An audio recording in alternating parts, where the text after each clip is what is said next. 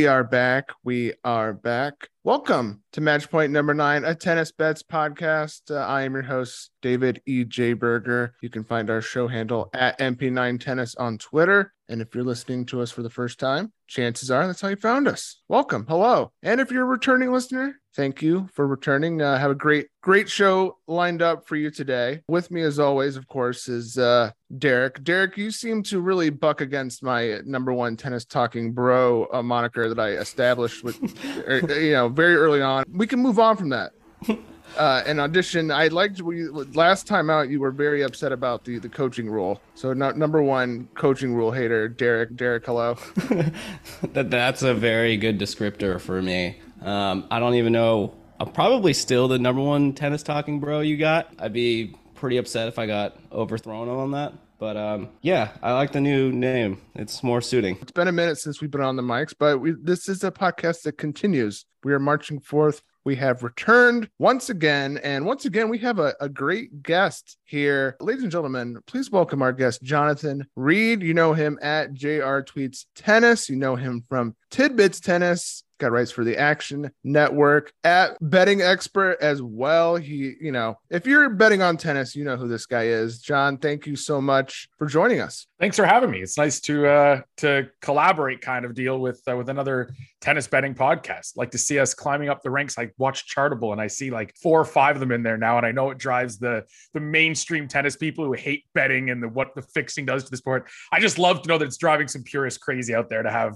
betting becoming such a big part of the tennis world. Well, they need to wake up and embrace us. I mean, this is what's bringing people to the sport. Let's be real. And I'm excited to have you on. This was, when we started this a little over a year ago, this was a dream to have experiences like this, to network and grow the community talking about tennis. So awesome to have you here today. And since you are here, John, and you have a great tennis betting podcast with your Tidbits Tennis brand as well at Tidbits Tennis, I thought we would take a minute to get to know you a little bit. Get to know this guy is one of the best tennis bettors out there, writing about tennis. So let's peel back the layers.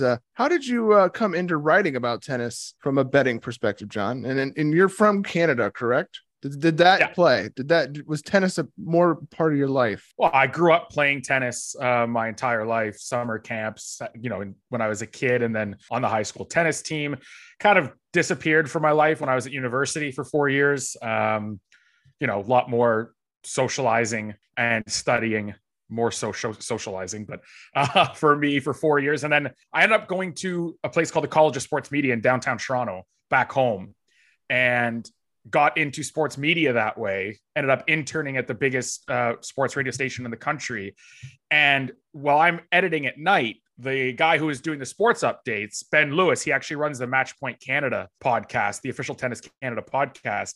I found out he was a tennis coach and he knew some of the lower ranked Canadian pros. And so I got back into talking tennis all the time, and then found out I could bet on it. And I was like, oh man, this is awesome. So ended up working there for, I think, 3 years, and just got back into tennis slowly but surely from about 2015 onwards, and been betting it since 2016. It's been a lot of fun. Yeah, and you have a lot of transparency on your account. You have 3 years of results, I believe, 2019 through 2022. So I think people love and appreciate that when it comes to the experts and the pick makers. So that's really great. And when you are making your picks, when you open up the slate for a brand new day of tennis, a whole new slate of matches, John, is there something that you're looking for, right away? Like, this is my go-to when I open up the slate when you're looking to make some picks. Is it like just a classic mismatch, or what does your eye gravitate toward?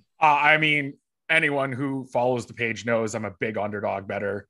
I love my underdog money lines. I love looking for guys that I know are in the top 50, taking on a competent young player that I've seen at the Challenger Tour, and just waiting for I guess I'll go American odds here on an American podcast, but a plus 200 kind of underdog where I know they should only be a plus 125, plus 130. That's always the first thing that stands out. And tomorrow, it's funny that we're doing this today, because tomorrow, I love so many underdogs, and I'm just waiting for a chalky day to just, completely wipe me out. But I do like a lot of underdogs for Thursday. And that's generally the first thing I'll look for. And then I'll go into this favorite minus games is probably worth a shot, etc. We love when the dogs are barking. Derek, you unmuted, so it looks like you got something you want to say here. Yeah. I was thinking about for you fishing for underdogs. Do you typically look for them to win on the money line, or do you kind of look for more of the spreads or maybe possibly overs? That's a fun question, because it used to be money line, and then last year it's like the number of blown leads absolutely crippled me. I had a terrible year last year. There's no hiding it. This year hasn't been fun either, but it's I'm not losing right now, at least. And so this year I've decided, when there's value on the over, I'll split my risk, right? I'll diversify the risk. And then if, my underdog wins the first set, if they win the second, I profit on the match. If they blow the lead, I haven't lost anything because the over is almost guaranteed in 3 sets. So yeah, that's generally what I'm looking to do now, but it used to be just money line. Now, if the over is showing some value, I'll split it up, diversify that risk, and attack it from 2 fronts. Cool. So if you are in on the money line and say they were up a set, like the first set, do you typically try to cash out, or do you just try to ride the train? I'm not a cash out guy. I generally would rather tilt over a blown lead and think, all right, it was a solid bet, it was a set and break up, than just like automatically cash out. Because the thing is, the lines, the books I use, there's the pre-match hold at like Pinnacle, for instance. It's the pinnacle of betting, really. That holds are so low, but all my live books, like the holds are just too high. I don't want to be paying that vig a second time. It's like an OCD thing. I just cannot do it. Even though you can see it on the court. You can see it on the court. You're like, this isn't going well. Like they're slowing down. And I should, but no, if the number's not there, I won't bet it, even though I know, like in my head, the predicting the outcome, I know it's probably going to blow it, but value wise, I can't. And it's screwed me a lot of times. Yeah. Gotta stick to your guns. I'm more and more pro hedging, I have to say. I understand why you wouldn't, and it's perfectly reasonable why you would not. But I mean, such a dicey sport. You go belly up so fast after you're looking so good, and just locking in some profit, especially if you're betting routinely. I mean, walking away with some cash, I think is makes sense to me at times. But this is a great conversation. Let's keep it going. A lot of people are new to betting in general, new to tennis betting. So I think this is pretty good. Now, do you have a favorite surface you like to bet? Are you a grass guy, a clay guy? Hard court returns to Canada very soon. Is there something you prefer? Either. I mean, these are all actually really good questions, because for the 2019-2020, I would have said clay, hands down. I mean, the clay season was, in terms of, if we're talking units, everyone has a different unit size, obviously. They were, I think, both near triple digit just for the clay season in profit. It was ridiculous, or at least 2019 was. 2020, we didn't have much of a season, obviously, over COVID, but now it's grass, because if you can spot the proper first set overs to bet, like they'll juice John Isner and Riley Opelka first set overs to high heavens. But there are so many guys like, Dutchman Geese Brewer. You know what I mean? Like this guy, you start to see that serve and slice, but he's not a great returner. And you find these guys that are going to be able to hold their serves very consistently. You can really find some plus 300s in there that should be a lot lower than that. And you only need to hit 1 out of 4 to break even. If there's certain players where you can find you're going to hit 40% when you only need to hit 25%. There's massive profit margins. I'd say grass, as short as the season is, if you're attacking certain markets, is definitely my favorite now. Yeah, I'm kind of a grass guy after this last one. I mean, this grass season was you love your dogs. I mean, this was a very dog heavy season on grass as well, with Van Rijthoven. The rise of TVR. You had Garin even like going pretty far into Wimbledon out of nowhere. The guy's so random. So random. 2 years in a row, he's made the second week of Wimbledon, and he can't do anything at the French Open. Like, what is going on with this dude? I know he's a mystery. Handsome man, though. All right. Favorite? Do you have any favorite players to bet? Is there a guy like I hate to say this, but and it's towards my own detriment, but for whatever reason, I see Hugo Gaston as a dog. I'm like, maybe this guy's got something for me, but that's kind of like a guilty pleasure one. But as an example, I'm teeing up for you. I will say I've seen those tweets, and in my head, if I haven't replied to them in my head, I've been like, oh, he will learn. Because I have been there with Hugo freaking Gaston, man. Take the plus sets and you'll probably make some money with him. But the damn money lines, that guy loves to just look like an idiot in third set sometimes. But not this year. Like, I got to caveat this before I, preface it, I should say, more so than caveat. But Gianluca Mager, the guy, I checked on his matches. I lost a bit this year because he's been in the worst form of his life, carrying an injury. I think he's a new father. He doesn't look very energized on court. I love his game. I'm a fan of his game when it's on. And last year I went back. Someone's like, you got to stop betting on this guy, man. You're getting killed after my second loss this year. So I went back last year, searched his name in my spreadsheet, was like, this guy made me like 15 to 20 units last year. Like, when he's like a plus 200 dog on clay against a very 250 level guy like a Facundo Bagnis or something, and you were getting him like plus 150, he's right there with these guys. And the serve is incredible. The attacking game on clay is odd, and he's comfortable on it. He's fun to bet as an underdog, man. He's probably the one that stands out the most. Not this year, obviously. Yeah, we're going to talk about Leheshka coming up a little bit because he's still alive, but he's quickly becoming a guy for me as well. Derek, you got any faves you like to roll? I mean, you guys are picking these names that are typically aren't on the board, and then I would just feel like a total asshole being like, dude, I basically only bet like top 20 guys. Well, I like to bet Fritz too. I'm a big Fritz guy. So yeah. Yes. Yeah, I'll go with that too. I love, especially when he's a dog against like another top 15 or something. For sure. Too well-rounded. Yeah, I do like betting Americans, not just because I'm from America. That really has nothing to do with it. It's just because odds makers don't know how to freaking price these guys. And like, for some reason, Tiafoe just gets good odds all the time. Fritz, grass, like we said, it's crazy. And I'm like, dude, I have confidence that those guys will win. And you consistently just get the same odds all the time. It's great. Well, America has quietly turned the page and is actually pretty good at tennis now. No one really talks about that, and that's a conversation I really don't want to get too deep into. But I mean, if you really take a step back and look, America doesn't suck like about 2 or 3 years ago, except for Korda. But I mean, it's a pretty deep roster of dudes. Get rid of the Brits. Like, the slam countries are supposed to like have a dozen players in the top 100. I mean, the Brits they can't spend their money. The LTA is terrible. I mean, they just spelled Casper Rudd today. I mean, it tells you everything you need to know about the LTA. But I won't get into that rant because I feel bad for British tennis fans. But like, yeah, the USTA, the FFT, and the Aussies, like, you're supposed to be good. Like, no, it's true. But I feel like they're finally being what they're supposed to be a little bit. I mean, I do feel like Fritz is a slam contender. We're going to talk about Benny. We got Benny Boy talk coming up. Okay, well, let's keep it moving.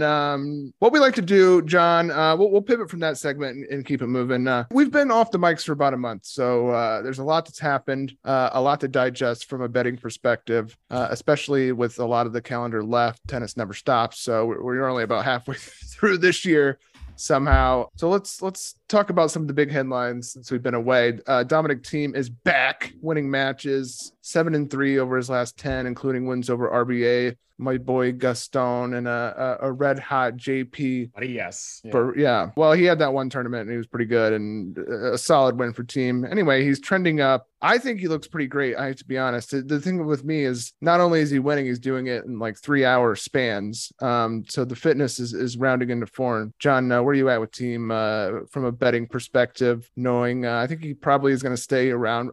This might be his last week on the clay. I know he took a wild card into Winston-Salem, so I assume he'll be at the thousands too coming up. So he's going to obviously, he won the US Open, so we know he can play on hard. Where are you at with him, John? Obviously, it's good to see him, and like you said, it's not just winning matches, but for him to do it in 3 setters means the fitness is there. You were seeing early on his first sets, like, okay, the traditional one-handed backhand, the big forehand, both pace and spin wise were there. And then you could just watch that kind of, pace just drop from his ground strokes when he was first returning. Now it's like, it's consistently there throughout. Still, I think building up that consistency, right? You need reps in anything you do in life. So I think he's still building that up, but he got me last week. I was on Varillas and he smoked him. I mean, it wasn't as close as the scoreline looked, right? And then I was like, okay, fine, I'll take the over and back him against Berrettini. Like, on clay, this is a close matchup. And it wasn't. So, I mean, there's still work to be done for him. And I'm probably going to back Hampfin at least on the over tomorrow because it's going to be relatively low. He loves altitude. He's got a huge serve, and Thiem is, 3 or 4 weeks now into playing multiple matches a week. I think he's going to need this break coming up. Yeah. Hoffman, I think, was a finalist in 2020 at this tournament as well. So, and Gstaad, he had success in previous years too. He won it, I think, in 2017 or something. He does like his altitude clay. Derek, I know you watched a lot of Thiem over the last couple of weeks. What are you thinking? I'm actually finally confident to actually take the guy. I mean, he was just somebody you would just bet against. And then even like a month ago, if you look at it now, you'd probably be like, what the hell? He's actually getting through rounds, and now he's just making runs. So I'm pretty confident taking him. I don't know about taking him against like obviously Berrettini or something again. And let's see when hardcore comes around, like if that's going to make any difference whatsoever. What do you guys think about this range of outcome for team on hardcore? So the books will price him based off his success on clay. He'll probably be a little bit overpriced. Maybe you chase the dog against him in the first couple while he's like figuring out the surface, unless it's like someone that he's obviously going to beat, or maybe he gets a little bit further down the line. And then like once he loses that match, finally we get another better price on team and we can start hitting him hard again. I don't know. That's just a range of outcome I could see, but it would be nice to see him just like come out and do well, but you never know. I'll be passing for a couple matches, I would think, and just see how he looks on it. For sure. But definitely I feel like a little team US Open, at least a quarterfinal future, not terrible of a bet because you probably have pretty long odds. And we know he has had success there. Lorenzo Musetti, this guy's all over the place. He's good. He stinks. He's good. He stinks. He wins Hamburg, beating Carlitos Alcaraz. I mean, everyone buried him after he choked away the serve. He didn't serve it out in set two. The timeline was like, hammer Alcaraz live. Gotta go max 10 unit bomb on Alcaraz. But you know what? He wins in the end. Alcaraz, I mean, he needs to clean up the unforced errors. He loses on back-to-back ones out of nowhere. Kind of like this was like an intense, awesome match, and then a dud ending where he just like boop boop. Like it was kind of like, wait, is it over? That was it.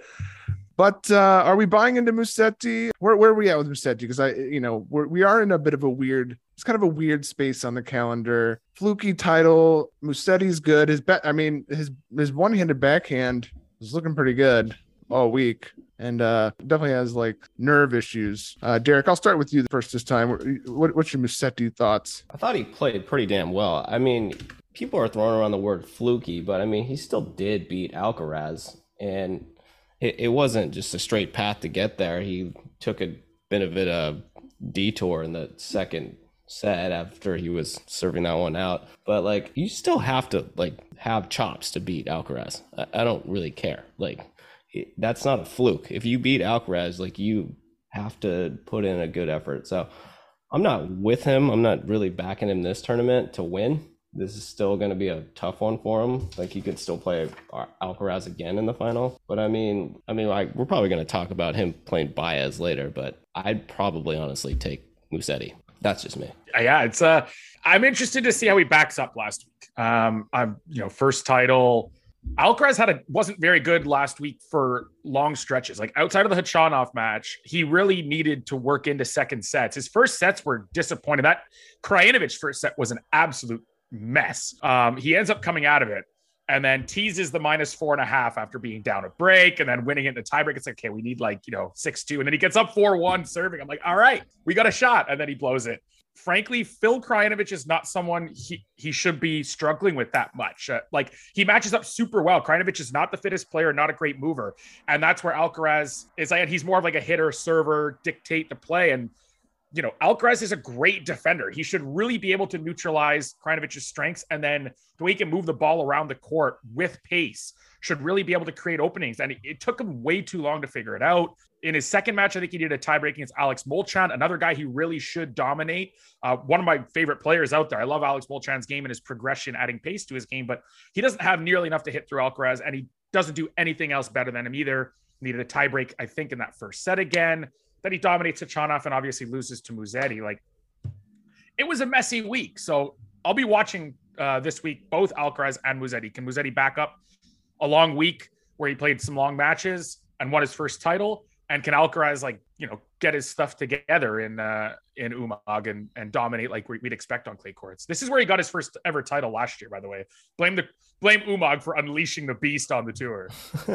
He is backing up his title run, and we'll dig into that here in a bit. Let's do a combo here. Francisco Cerundolo won a title in Bastad, and Maxime Cressy won Newport. Cressy, I think, a name will want a pocket for this USO series coming up.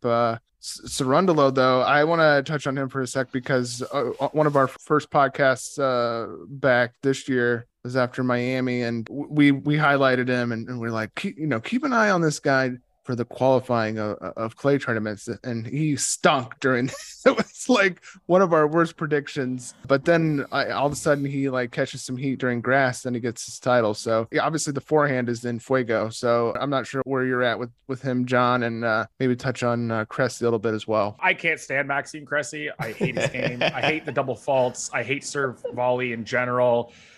He seems like a nice guy and a fun guy, and he's like outgoing and good with the media and nice to like, so it's not personal. I just hate his game style, and I'll be rooting against him. And I think the courts are slow enough that he won't like the mediums. Maybe Cincinnati will be decent for him. I'm not sure he'd be great in like Winston-Salem or Flushing or even Montreal, but Montreal's quicker than Toronto, believe it or not. So he'll like it if he can get in there. But yeah, I'm not a huge fan of Max Cressy.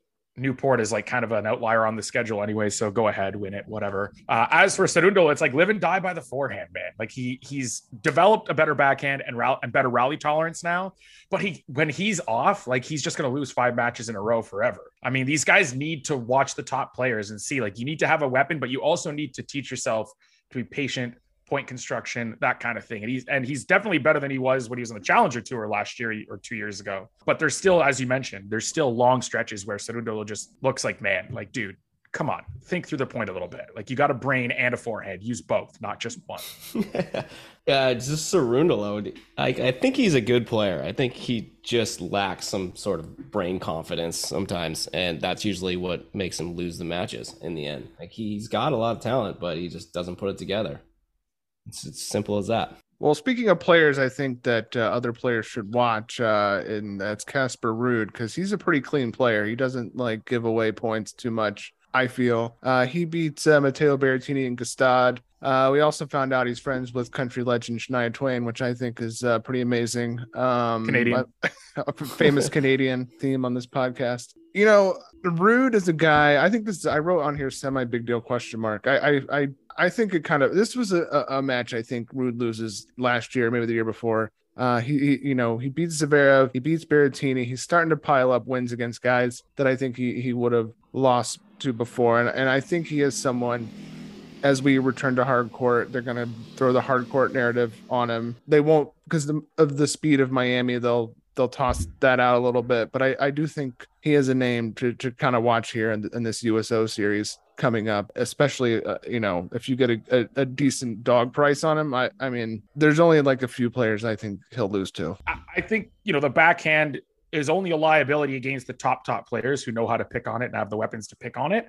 Outside of that, like, the forehand, that talk about, like, good segue. You talk about the being able to think through points, construct points, and then he gets on clay with that top spin on his forehand, which is like, Gasquet and Rafa levels of top spin. Plus he has pace on it, and it's just such a monster weapon, right? You combine that, having that weapon with, having that tennis IQ to build the point, open the space up, and hit through the space. I mean, I don't want to oversimplify a tough sport, but that's the name of the game for all these top guys. Like, you have a weapon, you're able to dominate points if you need to, but it's also like create space, use angles, be rather consistent from the baseline and patient, and then hit through the space you create, rinse and repeat. And then of course, return serves coming at you 140 miles an hour. We'll leave that part out. The rest is like, it's a script that if I was ever like, my future children, if they're playing tennis, that's the foundation I want to build. Like, build the tennis IQ, the point construction, the patience first. And then as they grow up and get stronger, you can add pace to their game, right? I don't want to have, a Denis Shapovalov. I'd rather have someone like Pedro Cachin, if you know what I mean. Now, that's a terrible example, because it's like, I'm kind of saying I'd rather have Pedro Cachin than a guy that's already in the top 20 or has made the top 20, but you get what I mean. I'd rather create a top player with a good foundation than just have all the talent in the world and fall back and be complacent on that. Cachin went further at the French than Shapovalov, I believe.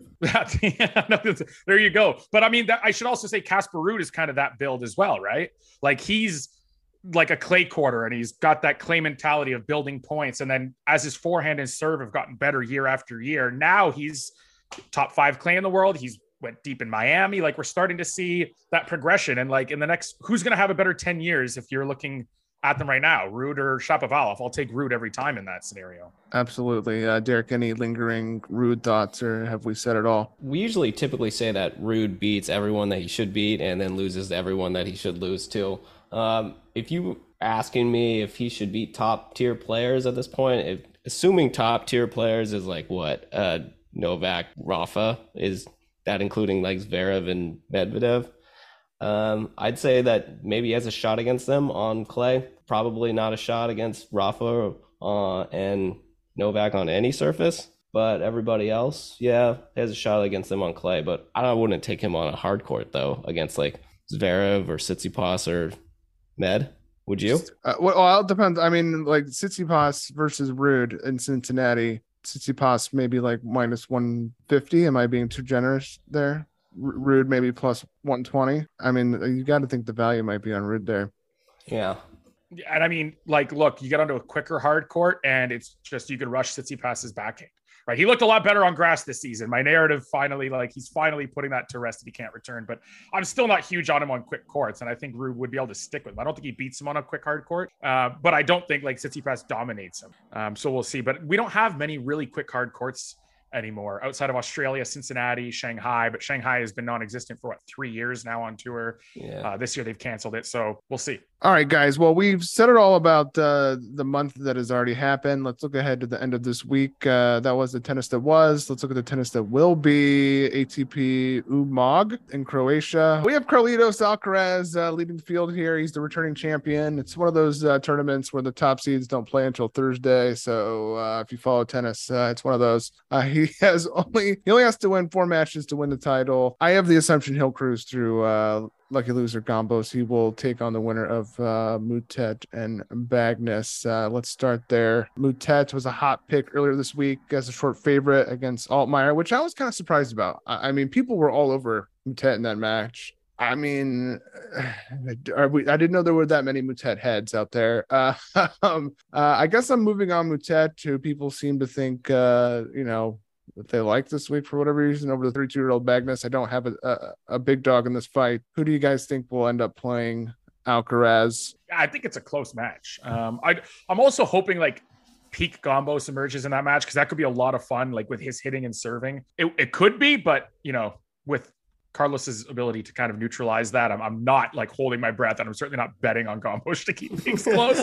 I'm just hoping for it, like as a tennis fan, like remove your handicapper hat and hope for a decent match. As for the Mute versus Bagnes match, I think it's a really close match. Like, what are there any weapons on court? I actually wrote this one up for the Action Network, and I was like, is there, like, it's hard to call the biggest weapon on the court here. Neither has a potent serve. Neither has a huge forehand. Like, it's just 2 rock solid baseliners. And then I look at the odds and I'm like, wait a minute. You're telling me one of these guys is plus, at my book anyway, plus 150? Like, these guys are just going to play like a 3-hour, 3-set match. And you're going to give one guy, a price tag of plus 150. So I took Bagnes. Again, I'm not saying like hammer Bagnes, guaranteed winner, like all that stuff. Lock of the century. I'm saying this is like, for me, this is a super close match and the prices are not super close. So that leads me to taking the dog. Who do I think will come through? Honestly, I think Bagnes has the experience edge. I think he's a little bit more comfortable. And Mute has a lot of his wins have come against challenge level guys. I think Bagnes is no, Masters or 500 level guy on clay, but he's certainly proved himself over the years to be like a solid 250 kind of guy. Yeah, I think Bagnes has a bit of an edge here. So I definitely bet him just based on the odds, not so much being like, oh, he's guaranteed to come through. Putting the bags on Bagnes. I like it. Derek, you have any thoughts on this little part of the bracket? Yeah, just now that I know the odds, I would stick with Bagnes as well. It seems like every time I bet Mute, it's like if I win, I feel good about it. If I lose, I'm like, just really pissed off that I just even took a shot on Mute, like that guy just loses his shit sometimes. And it's, I don't know. It's not really, it's your fault that you even took a chance on that. So can we get the umpire to miss a call tomorrow, or like the chair to miss Please. A call? Help us out a little bit on that Bagnes side. Like, just have a really bad line judge make a bad call, and then the ump come down and like miss the spot and pick a different spot and call it out when it was in. That should lock up Bagnes money line, right? Oh, absolutely. Like if we just traveled to Umag tomorrow and then we just screamed at Mute just one time, we can completely control the entire match. That's real match fixing. Like, screw what Karatsev's up to. Like, we can do match fixing ourselves. And it would be worth it if we found the right book. All right. Well, I feel like Alcaraz will likely dust everyone in that. I mean, like, this is a lot. This is kind of like the appetizer. I mean, this tournament it gets pretty interesting as you potentially barring an upset as we get deeper here. Alcaraz will then have to take on the winner of either 20-year-old Italian Zeppieri, who was on a nice dog run. This guy, I wanted to play him a couple days ago, and I chickened out. And then he had beat Galan earlier this summer too, and he was like +1. I think he opened +160. He closed around +140. So that movement scared me a little bit. Like, why are we chasing the dog here? Galan, I think, has been playing relatively well for him as well, minus losing to this player. But it is an interesting exercise. I mean, when you already know a guy beat a guy not that long ago in the past, and then they make that guy the dog, like, I feel like if you just blind bet that, you would probably end up profitable. I don't know, John, if you've experienced that before, but I feel like I've seen this a lot where they'll undervalue the guy who just beat the other guy. Yeah, I'm not a head-to-head guy. I didn't even know they played earlier this season. So that is like my least favorite metric to look at. Personally, it's just, I've had rants on this in the past too. It's all surface dependent. And I guess this year that would be applicable if it was on clay, but a lot of the times people are using like, 12-3 head to head. It's like, yeah, most of those matches were 4 or 5 years ago and off surface. So, but in this spot again, like Galan is I bet Zeppieri today, because it just seemed like another one of those Bagnes Boutet matches. Very close matchup. Galan's got a forehand, but he's so freaking erratic. Like, I had him against Karatsev and I'm watching him play. I'm like, this guy has like no clue how to construct a point. And that's why he languishes at challenger level. But Zeppieri was the same thing for a couple of years. Like, I was a big fan of his when he was like 17, 18, and all those Italian challengers that have produced all these young players. He was getting wild cards into those. And his game is like, he's backhand holds up well. He's got the lefty game. He's got a nice forehand. He's got decent, when he's on, he's got rally tolerance, but also can finish points. It's just, he's not on nearly enough. And we've seen it this week. I think he's won all 4 of his matches through qualifiers in the main draw in 3 sets, right? Like, he just can't put it together. And that's going to haunt him. And I think Carlos crushes either one, to be honest. Oh, yeah. It's either him or Zapata, who just beat Holger Rune, who made a splash at the French O and his belly flop ever since. I don't know what's going on with that guy. He stinks now. Good luck with that number 1 in the world goal, bud. I don't know what's going on with him. He's looking so good, and now he's not. But I have to say, I used to think Zapata was like the most interesting man in tennis, because sometimes he's really good and other times he's really bad, but he's been holding it together. I feel like he's had a solid form this summer. I'm not someone that I typically like to bet because I have no idea, but like, I'll see like a Zapata minus like 5 or something in qualifying, and then he'll fucking crush. Like, I didn't know he was like covering game lines like that. And then I'll like look to back him, and then he'll like as a favorite, and then he'll like randomly lose to someone. So I don't really got a good read on Zapata, but he is a clay grinder. I know. John, you have any Zapata thoughts? Better year this year. I think, again, adding more to his serve. A lot of these clay court challenger grinders, like that, the reason they can't really go anywhere is because of the serve. And it's also why, like, when you get these guys playing each other, you just want to hit that underdog, because so often it's just return fests and long rallies. And if you're going to have long rallies, it means that they're fairly even matched. When they're evenly matched, you want to be on the dog. But he's added to his game, and it's shown in his results. All right. Well, I think we probably all have Alcaraz probably reaching the final over this field. So let's look at this bottom half here. Jannik Sinner leads the bottom half. He won today just in time for us to record. John was sweating it running up to us recording, and he covered, I believe he covered. I think it was 3.5. He won 6-4 6-4 against Munar's a guy I don't mind. Just has like, I feel like a zero weapons guy. He just basically waits it out until someone fucks up, and that's how he makes his bread. Sinner takes on RCB, a guy I hate and I think stinks, so I'm not as stoked to talk about as if Molchan won. Obviously, I think Sinner probably easily moves on to the semis here. Any thoughts on that? Or let's just keep him moving? I think we all probably have Sinner over RCB. Well, I mean, yeah, RCB is just, what's it called? He's just an even less weapon oriented player than Munar. Like, every time someone asks me about Munar's game, I'm like, he's just RCB with a bit more pace on his ground stroke, which isn't saying much. It's not a high bar to clear, but like, that's what RCB is. Like, he's just a worse Munar. Like, But this bottom half does get interesting because if Sinner makes the semis, he'll play Musetti or Cecchinato. I think we all probably think Musetti there.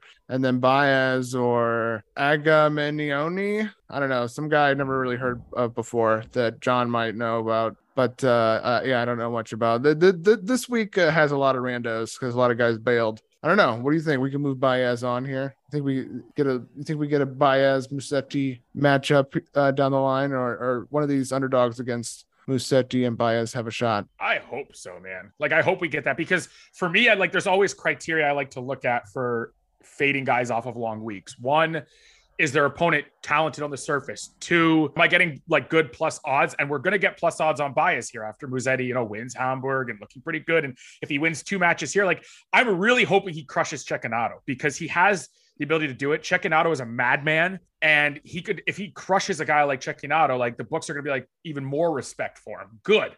Because Baez is not Marco Cecchinato in any way. And I think we get some decent we get added value should he cruise through a second round match. 7 matches in 2 weeks, coming off a title, playing a competent player on surface. Baez has a good forehand, matches up well. Give me plus money there. I'll be all over Siba. Yeah, Baez is a podcast favorite for one half of this podcast. Derek's a bit of a hater. Just a bit. I become less of a hater every single week. Oh my, he's added to his game. The forehand he's a pure pusher. Now he's got a forehand. So, like, I'm with you on that.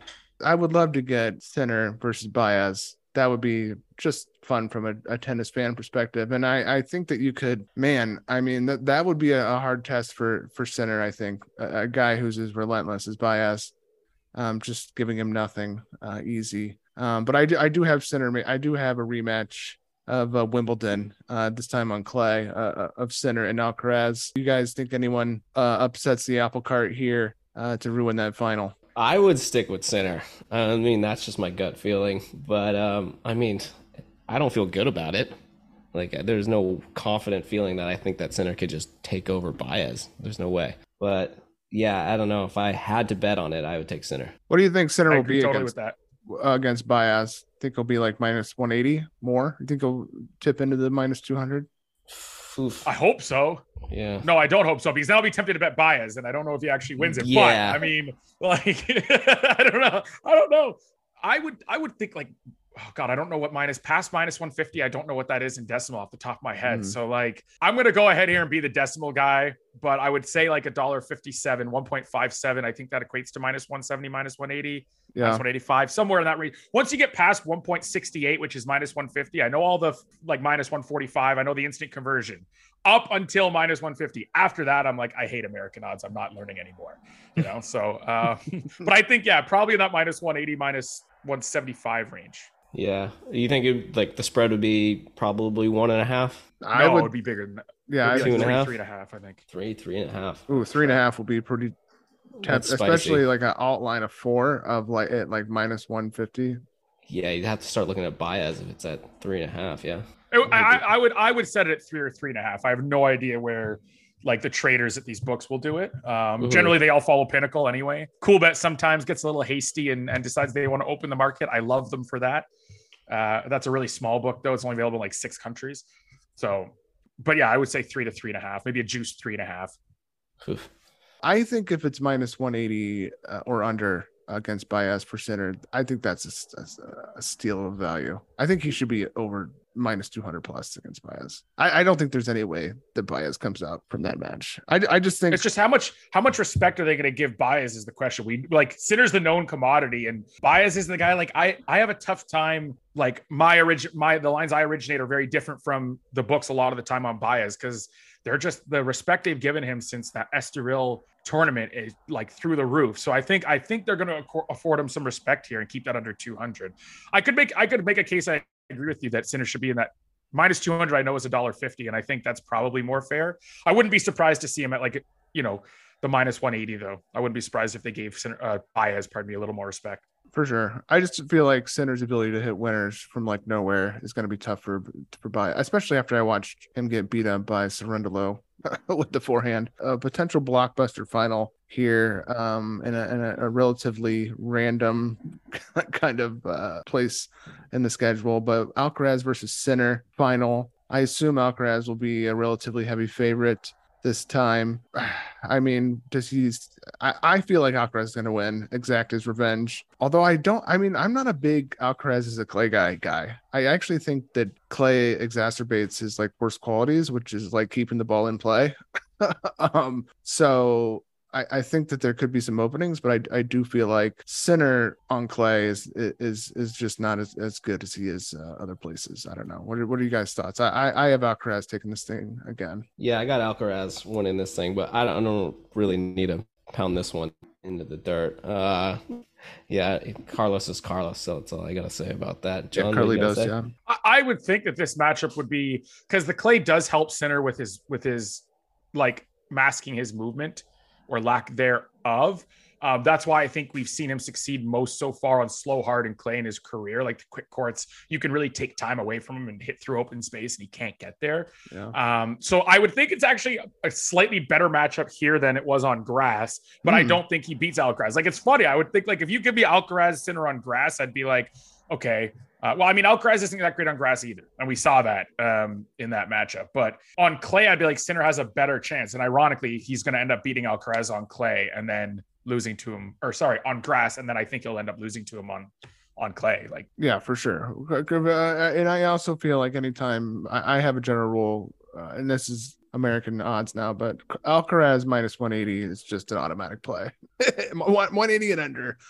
I don't think you're getting 180. I think it'll be a lot more expensive than that. Oh, I know, but even live, like I was like so stoked to have plus 250 in that Musetti match. Like, even though it lost, like I was like, fuck yeah, this is. I'm like sitting there with like even down a break. I was like, let's go. Even I was like a great ticket, even if it lost. Which you know that happens. All right, guys. Well, he does give you decent live spots, right? Because his serve isn't like that huge. He's breakable. And then he gets down a break. You get those algorithms adjusting the odds. And you're like, this guy's one of the best returners in the game now. So you do, like, Alcaraz gives you more live opportunities than like the big three would, right? Mm-hmm. Oh, yeah, for sure. I'm with that. Yeah, absolutely. Let's move on to ATP Kitzbuhel. Sandwiching maybe the least exciting of the three sites here. Slumping Roberto Bautista Agut is the top seed in the top half, picking up a nice win today versus Rodionov, who famously killed a bunch of parlays for gambling Twitter in the second round of Wimbledon, qualifying against Olivo. That was a rough one. Those who know. RBA takes on my guy, G. Leheshka next. Cashed him as a plus 130 dog against Montero. Thank you. I love my guy, Leheshka. But this is a total gut feeling of fade the trendy dog in this one. Might get this might be a solid get. I just think overall this is a solid get right spot for RBA this week. He's been slumping. He's not been looking good. Very beatable. But, this isn't exactly a stout field. And maybe he uses it to get himself back into to some playing shape. John, what do you think? First, I'm with you on the thank you, Yuri, for the Montero match. I didn't have him, but I had the over 22.5. And after a first set tiebreak, I thought I was going to get gut punched when he was up a double break. The underdog up, a double break. In the second set was really annoying. And then he had that sloppy game and Montero cruises to the break and then hold, and it gets over by I believe the hook. So that was nice. I think I like Leheshka here, man. I just don't think RBA has enough from the baseline to hit through Yuri.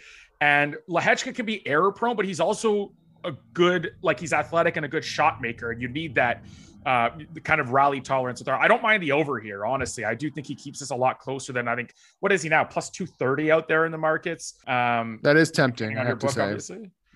So, I mean, I don't mind the over. This probably looks like a spot where I don't hate the over dog combo. If RBA comes through and wipes him off here, like, good. I'll take my lumps. I'll take the losses and move on. But tomorrow, like I said, off the top, like, tomorrow looks like a very dog heavy day, and this is one of them I'm enticed by for sure. Derek, what do you think about RBA and his road ahead here? You think he's going to bow out, or you like him to make a little bit of a run?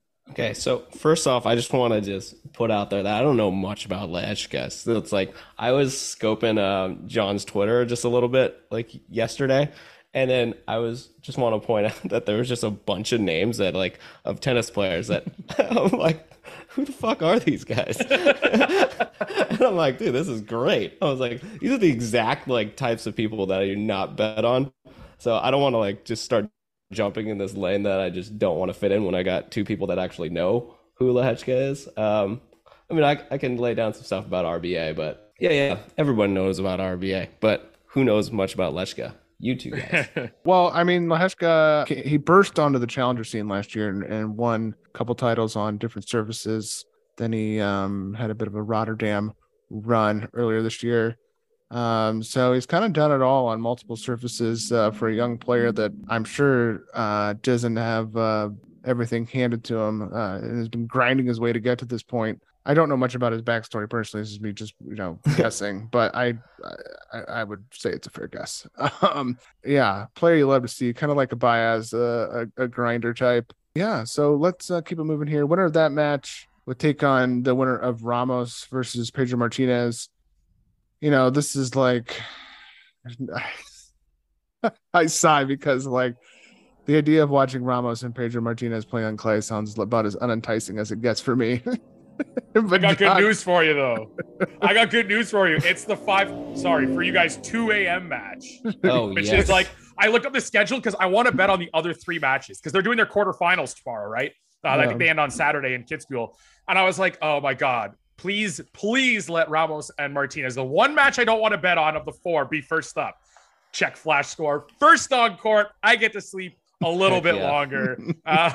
So like, I'm like, yes, I want nothing to do with that. And of course, Umag is like a late afternoon and night tennis tournament in Europe. And then like Atlanta. So no need to get up too early for the tennis tomorrow. I'm excited. Well, let's just get to the end here. I have RBA making the final. Sounds like John, you like Lehechka to win. Who do you have as your pick to get to the final from that top half? I would agree with you that the winner of Lehechka and RBA would be my favorite. I'm just not sold on RBA getting through Lehechka. Like I'm not totally sold on that. So, but I would say the winner of that match, I like to get to the final. Yeah. I got RBA in the final against. All right. Well, this is going to come out in the morning and we'll probably look like assholes. John will look like a genius. So at least we got 1 for 3 here. All right. Well, the bottom half, I don't want to spend too much time on either because it's a who's who of guys that I don't love and they love to kill the bankroll. Team is the headliner, still alive.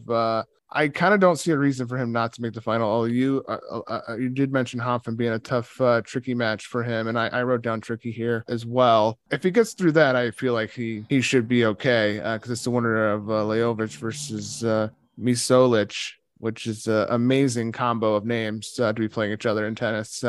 People are turning off the pod right now hearing these names. I got team in the finals in a rematch versus RBA. I have RBA winning this thing just because I just feel like maybe I feel like conventional wisdom is he's trending down, and I feel like this is a really crappy tournament that he could just kind of like play his way into form again. But that's also driving down Narrative Street. So who really knows? I mean, team could walk away with this very easily as well. Yeah, I'm going to go down the comeback straight, and I'm just going to take team on this one. The way you said it was perfect. Like if team's back, this is his half. Like he should roll. I'm multiple weeks where he's played multiple matches now. I'm not sold on it. And I would love to see Hoffman really push him. Especially with his serve playing up on clay. I would love to see him take some energy out of team, like in team's return games, Hoffman service games. And like, I'm a challenger watcher.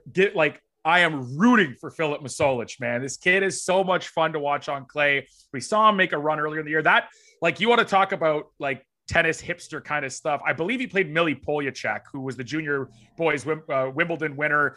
And I think they played in the challenger Misolic won, I think, as a qualifier. Like, guy was challenger qualifier a couple months ago. But he's got such a fun serve forehand combo, plays with good top spin. The altitude should help him both with the top spin. Like when it kicks off the court, it gets more air under it. Like you should have seen some of the shots against Daniel Dutra da Silva, man. Like that guy was at the back against the wall and still reaching up at his shoulder, trying to get some of those balls back. And he's got pace on that forehand too, which again, in that thinner air should help. So big fan of Filip Masolic. Watch that name. And give John a follow too. I mean, you do tweet about the Challenger Tour, so which I really appreciate. I like those tweets. I like to see what's going on. For gambling wise, it's good to get on the ground floor of some of these guys. Speaking of which, let's use that as our pivot point to Atlanta, because we got a guy who's been grinding the Challenger the last couple of weeks to gamblers' success. His name is Ben Shelton. And arguably the big headline so far is him in ATP Atlanta. The USO series has returned. We are playing hardcourt in America. We finally have some tennis at reasonable hours for the American tennis watching public. Thank you. I say Ben Shelton is a big headline because Opelka just withdrew. Kyrgios withdrew. Those were some of the top guys for this thing. And so an illustrious start to this tournament. But hey, we have a good story with Ben. Ben has been, the young Florida Gator, NCAA national champion. He picked up his first ATP win versus qualifier Ramanathan, who beat young Brit Jack Draper, who I bet live and lost on him. That was awesome. Thanks, Jack. Anyway, Downey survives Isner, who he plays next, but he's a big server. He looks so young that he looks like below Gen Z. He's restarted the alphabet, Gen A. But he's a young talent. John, I'm sure you have a lot of Ben Shelton thoughts. Yeah, I did a scouting report on Ben Shelton. That was like a 20-minute. I usually do 2 players that are up and coming combos, get it to half an hour. And I got to 25 minutes on just Ben Shelton. And I was like, okay, looks like this is a standalone. This kid is super, super good, man. He moves well. He's super athletic. He's tall enough. Yeah, not too tall that he can't move though. Huge serve. And when you have a lefty serve, if you can put it out wide to righty backhands, especially I believe on the ad side, it's almost like a combo slider with pace. They're like cheat codes for lefties. And as a lefty, I was the only lefty I know of my age at 30 that didn't like Rafa growing up. I'm a Rafa hater. I was a Fed fan growing up, and I love Nole now, right? So I'm the only lefty out there who does not like Rafael Nadal. But this is the kid that I'm like, all right, I got a lefty to cheer for. If we got to go with southpaws sticking together, I'm all in on Ben Shelton. Love the potential. Seems like a good kid. Hopefully not going. He tweeted earlier, can someone take over the lease? I'm not trying to have 2 places come the fall. So it looks like he's hinting he's going to skip next year at Florida, which, you have to do at this point. He's made what? The quarters or semis of 3 of the 4 challengers he's entered. I think the semis of 3 challengers out of 4 that he's entered this summer, which is pretty damn impressive. The forehand is huge. The backhand is surprisingly consistent. He can generate with that backhand. He can flatten it out. He can hit it. But he also it's not as error prone as you would expect a 19-year-old's backhand to be, right? That's usually the weak wing that takes a while to gain consistency. Not with him. It looks good. I think, look, he plays the 9-time finalist, 6-time champion Isner, right?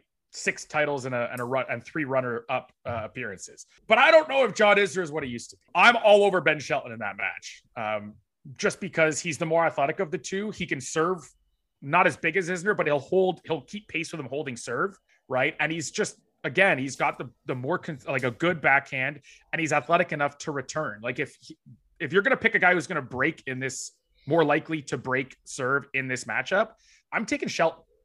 And so, he's younger. He's more well-rounded. He's still got the huge serve forehand to keep up with Isner if Isner's serving his face off. And then he's probably the more likely to break. And I mean, he's over plus 200. I'm all for that. It's a nice price. Spoiler alert, I have Isner not going far as well, although I don't have him losing to Shelton. But I agree with you. Isner is not the player he was. I mean, this is a good spot for him to kind of do his Isner thing that still, he can kind of call randomly.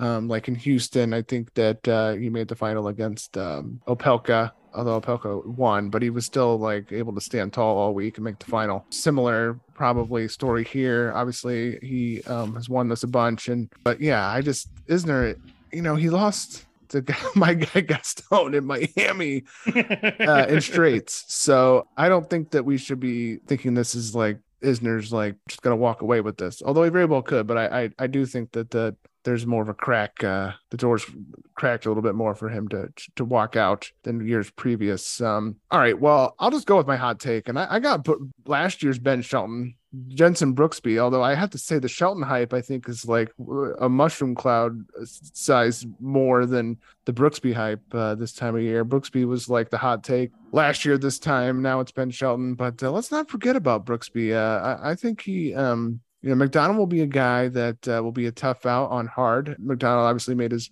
best result last year in Washington, but Brooksby is the only thing that will stop it is the heat, and he doesn't really seem like the fittest dude in the heat. But I do think his game is weird enough to just confuse the fuck out of McDonald and get some points. And I also think the same with Isner. I think he can do some weird shit to break Isner. So I kind of like Brooksby here, but if we got a Brooksby Shelton match, that would be sick. Even a McDonald Shelton match would be more interesting than Isner fucking walking through this thing. Just surf botting it. Derek, what's your bracket looking like here for Atlanta? I got Mackie McDonald beating Brooksby here. I think Brooksby, he surprising to most, I got Mackie McDonald moving on here. I think Brooksby actually has a pretty predictable game. I think he's got a good pace to the ball. He knows when to use it, but he does have a predictable serve. Also, Mackey's kind of like just one of the more smarter players. He doesn't have many tools. His best tool, I think, is his head. I don't know. I think he can just put it together and beat Brooksby. He seems like the kind of guy that can fashion a game to outlast Brooksby and just eventually beat him.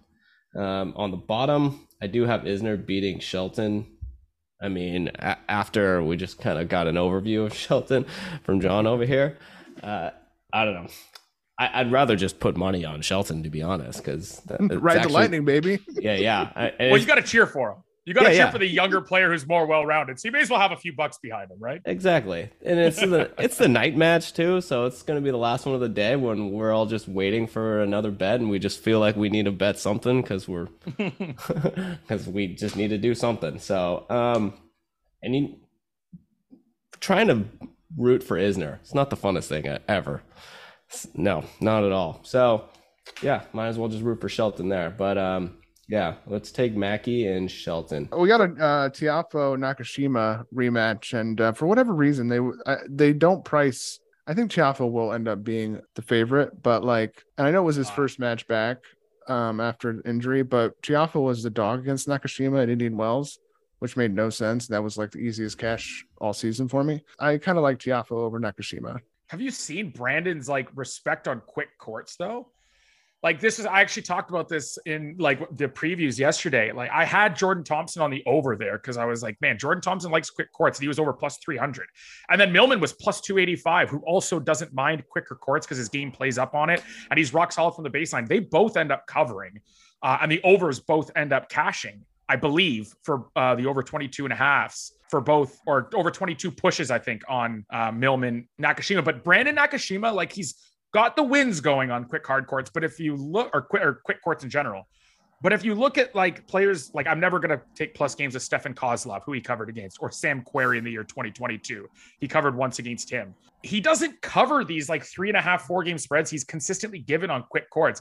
So I'm with you. I think Tiafoe should be it could be a pick'em, or Tiafoe should be. I disagree that he will be the favorite because Nakashima's getting crazy respect in the markets. On quick courts for whatever. I mean, I know he likes quick courts. He's good, but his return game isn't, Novak Djokovic, Rafael Nadal level on these courts yet. No. He's still figuring it out, but he's being priced in the $1.20, which is minus 500. It's crazy to me. Yeah. The only thing is Tiafoe will probably lose about 6 pounds in the match from sweating, but yeah, I mean, I also just think that Tiafoe has I think that he's this fucking kid's not going to beat me. I feel like there's a little I know this kid. There's something going on with a little American rivalry. You guys are guaranteed a bunch of quarterfinalists, right? Us in Australia, Isner, Shelton, Paul. Brooksby and Paul's through, and then you got Brooksby versus McDonald. You're gonna have a bunch of quarterfinalists, and the Aussies love their quick courts, right? It's no surprise to see them all loading up into Atlanta as well. Yeah, I think I'll also be looking at first set overs or just kind of overs in general. I've been cashing a couple first set overs because they're leaving them at 9.5 and at minus 120. It's I just got to get to 6-4. That seems like it'll get there. So take a look at that all week. Top half here, Opelka's gone. So now we have Stevie Johnson playing Ivashka. I bet Ivashka -3. I know that Stevie's kind of a tough out here on American soil, but I like Ivashka. A player I like to bet. I like to bet Ivashka. They tend to not make him too heavy of a favorite or or a big dog. You cashed him in the first round, right? He did, yeah. Mm-hmm. Yeah. So yeah, I bet that. So we'll see. Stevie could beat him. I mean, like I respect Stevie in a setup like this, even though he lost to what's his name, the Gojo in the qualifying. Not Borna Gojo, who actually played in the qualifying as well. The other Gojo with the longer name.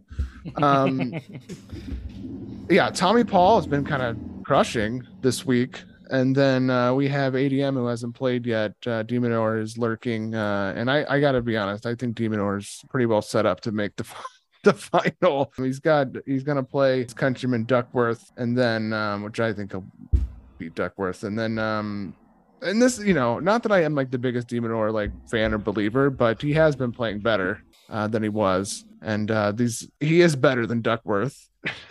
So unless he brain farts that one away, he should outlast him. And then he's got to beat Manarino, I think, or the Georgia Tech kid, and then probably going to be Tommy Paul or Ivashka. So I mean, I think the ADM is a pretty solid bet all week, depending on the price. He'll probably be a pretty decent favorite, but maybe not. You never know. You know what? I don't hate like a rollover money line kind of thing with him.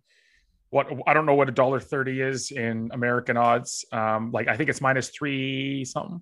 But no. I mean, I wouldn't hate going like roller. Like when you lay it out like that, his path, yeah, he likes quicker courts. He's been, like you said, he's been playing much better in 2022. The game is a little bit bigger than I think I remembered it from, a few years back. Anyway, he's added a bit to it. He's still got that crazy ability to hit shots on the run. And I mean, was it the Fritz match? That I had Fritz outright in Indian Wells. So like that match was the one I was really worried about watching. Like Demonauer was everywhere and making everything.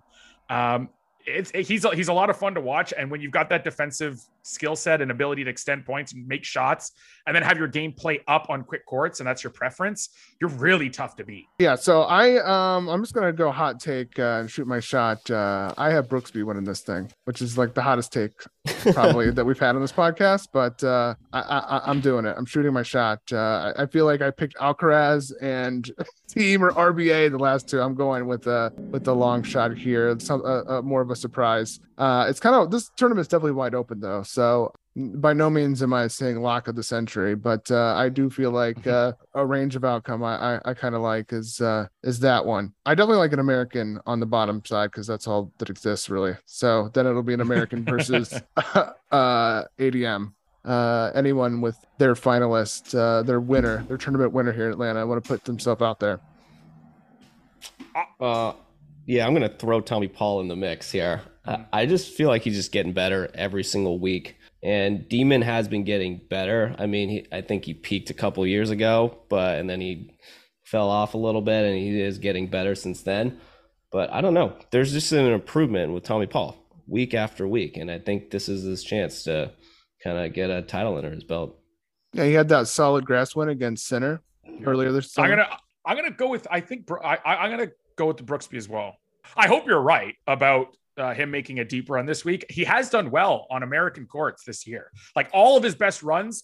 I mean, round of 16 in Rome was random. Wimbledon finally slumped, or busted the slump a little bit. He got to the third round, but his Columbus Challenger semifinal run, Dallas, I think he went to the final. What else? Indian Wells and Miami. He, I think, made third or fourth round of both of those. Mm-hmm. He likes being on, hard courts, but specifically in America for whatever reason. He's a real good America guy. So I'm hoping you're right. He's my biggest play for tomorrow against McDonald. I don't think McDonald has the weapons to get through him. But at the same time, McDonald does prefer quicker courts, and he's going to get those here. So we'll see if Jensen Brooksby ever learns and realizes that he's 6'4", watch out, because he could have, if he develops a serve, like he's going to be a beast. Yeah, like why doesn't he have a good serve? It blows my mind. I just don't get no that. Clue. Yeah, I don't know. I was watching this match the other day, and I was like, he could serve like 125 if he wants, but he just doesn't have the fundamentals. He needs to work in the offseason, that 4 weeks. Yeah, it's so funny because people are like, oh man, with tennis, when you're doing tennis betting, you like handicapping. I'm like, yeah, you know what? I would hate being like an NFL only fan or an NHL. Like I have a team in every damn sport. I watch them all. Mm-hmm. But like, I couldn't imagine being like, I'm a huge MLB guy. And it's like, what do you do for months if you don't watch like other sports? Tennis doesn't have that problem. Like, okay, your off season is December. And by the way, that's time, spend it with your family. It's the holidays. Like, enjoy it, like that's your time off, your handicapping and your tennis watching. And even now, we don't even get 4 weeks. If you watch challenger tournaments, they went to like December 14th or something last year. Like, it's beautiful. Like, you don't ever have to be like, I'm sitting on my hands, my favorite sport's not on. No, they even had the EXO and where did Nadal get COVID?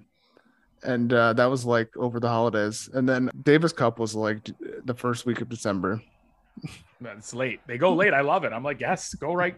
Like the 2 weeks I don't want any tennis are exactly that. Like Christmas, New Year's kind of bridge.